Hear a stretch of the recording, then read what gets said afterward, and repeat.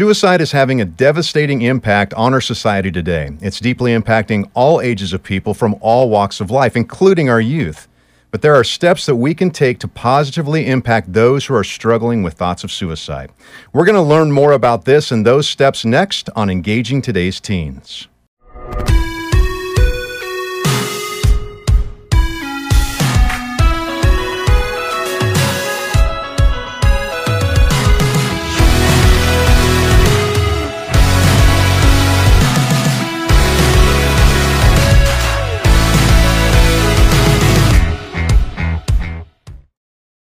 Welcome to Engaging Today's Teens, a podcast for Youth for Christ. I'm Doug Fitzgerald, and I'm joined by Pastor Matt Schulte. And Matt has been working with teens for over 2 decades, and now he's raising his own. So let's join him on this journey and learn how to engage today's young people. Matt, suicide is deeply impacting our world, and it's having a devastating effect on our young people.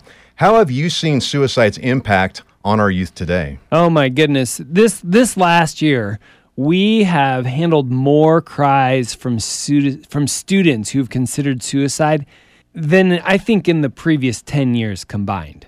Like, I've seen more kids referred to the hospital or to care, like I said, this year than previous 10 years combined. Yeah.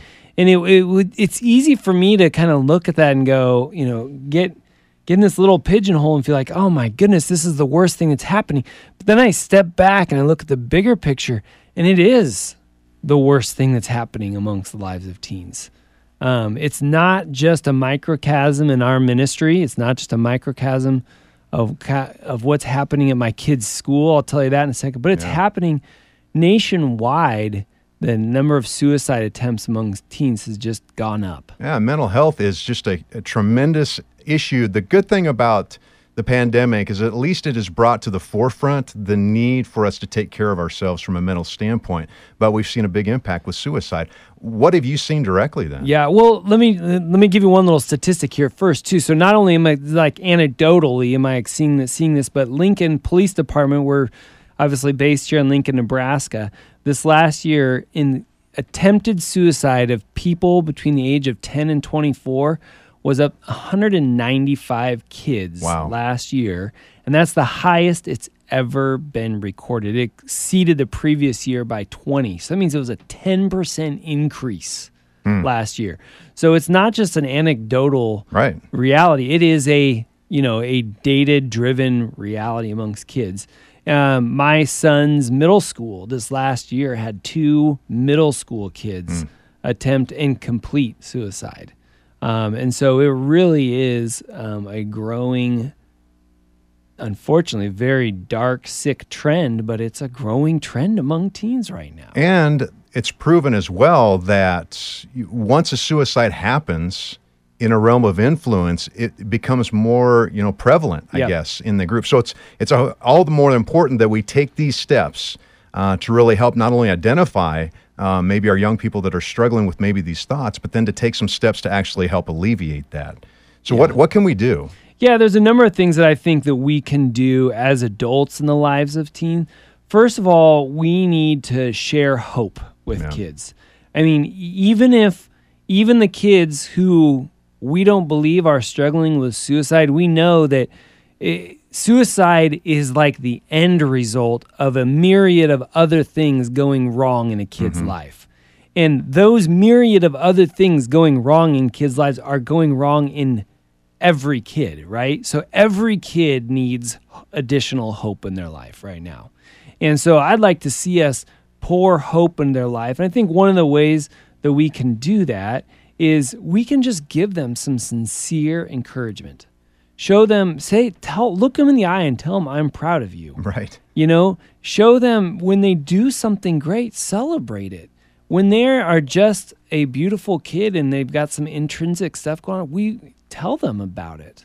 It's so easy for kids and frankly for you and me to look at social media and get down on ourselves and measure ourselves against others, and we lose heart. And so if we can just give them that shot of hope through encouraging words, That is one major way that we can impact kids. And that also brings them out of isolation, right? I mean, it could, because a lot of times we live our own lives. We can, even as adults, isolate ourselves in our own thoughts. But when somebody comes up to me and encourages me, that allows me to open up a little bit, because I start feeling better about myself and realize that there is a relationship there. Yeah. And we oftentimes, we don't know exactly when that word of encouragement could be the life-saving dose that kid needs. And so, I agree. Teachers, please say positive things to your kids in their classroom. Even the kids that seem like they're always there and doing positive and generally seem happy.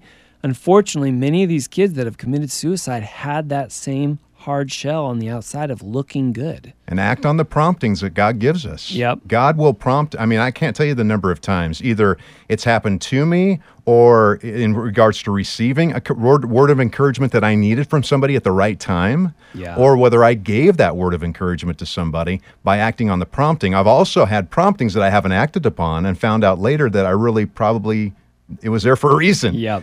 So let's take those steps. And you can say those, give that shot of hope. It can be tied to something specific. It can also just be general. I mean, I said to my son the other day as he was getting out of the car, "Hey, bud, I just want you to know I'm proud of you." And he stopped and looked back in the car and just like gave me a smile.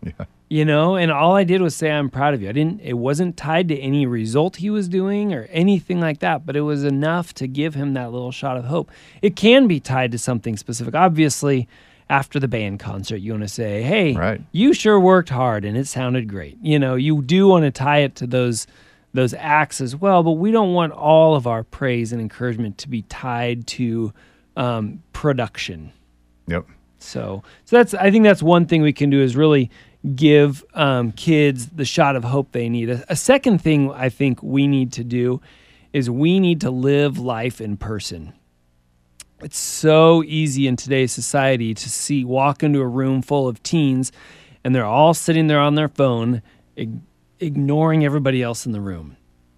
And so we need to do some things that encourage teens to live life in person, like together, not digitally together, the kind of thing that elicits a hug or a warm smile, the kind of thing that creates laughs and stupid jokes. And it can be games, it can be talking, it can be learning to dance together. All these sorts of things. Introduce them.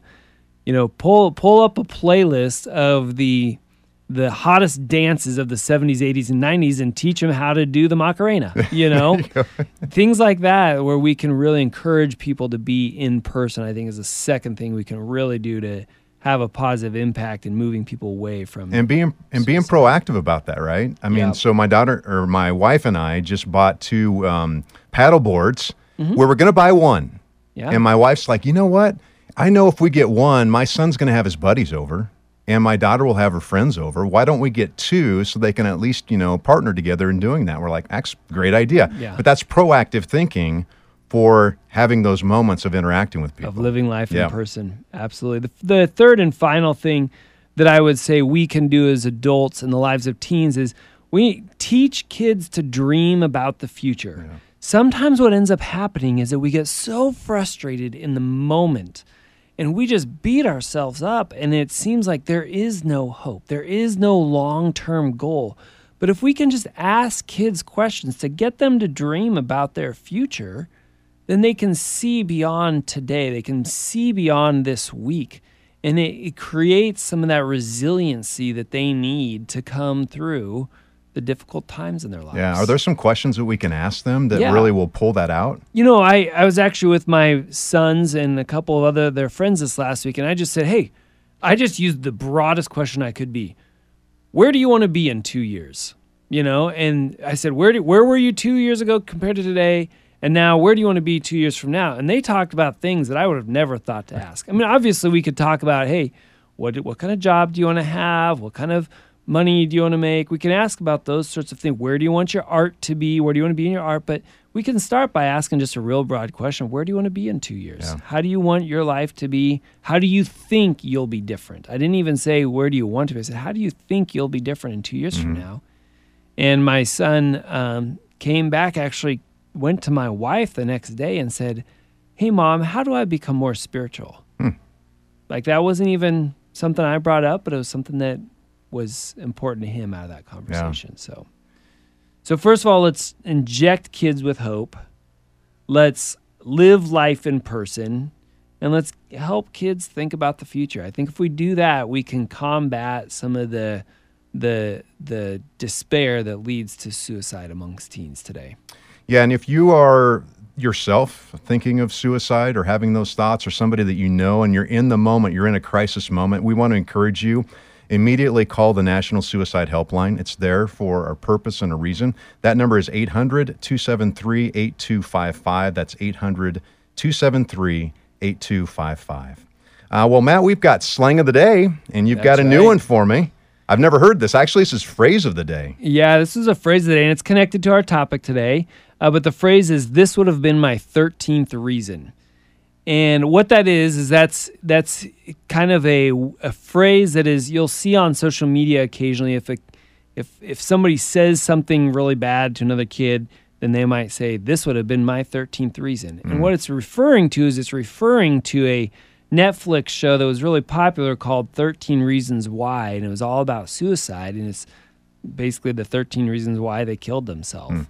And so that phrase of "this would have been my 13th reason" is not necessarily saying I'm going to commit suicide. What they're trying to do is they're trying to empathize with somebody who had, let's just say, Doug, someone says something bad to you and you share that with other people, then they might say, well, that would have been my 13th reason. They're trying to empathize with you, but they're bringing in the idea of suicide as well.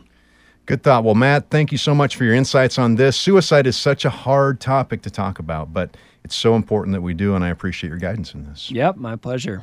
Well, we want to thank you for listening to this episode of Engaging Today's Teens, a podcast brought to you by Youth for Christ. The Lincoln Area Youth for Christ is a non-denominational, nonprofit organization serving over 2,400 youth in the Lincoln community and surrounding areas. If you'd like to learn more about their life-changing ministries, go to yfclincoln.org. Again, that's yfclincoln.org. And don't forget to click subscribe to Engaging Today's Teens on your favorite podcasting app. We'll see you next time.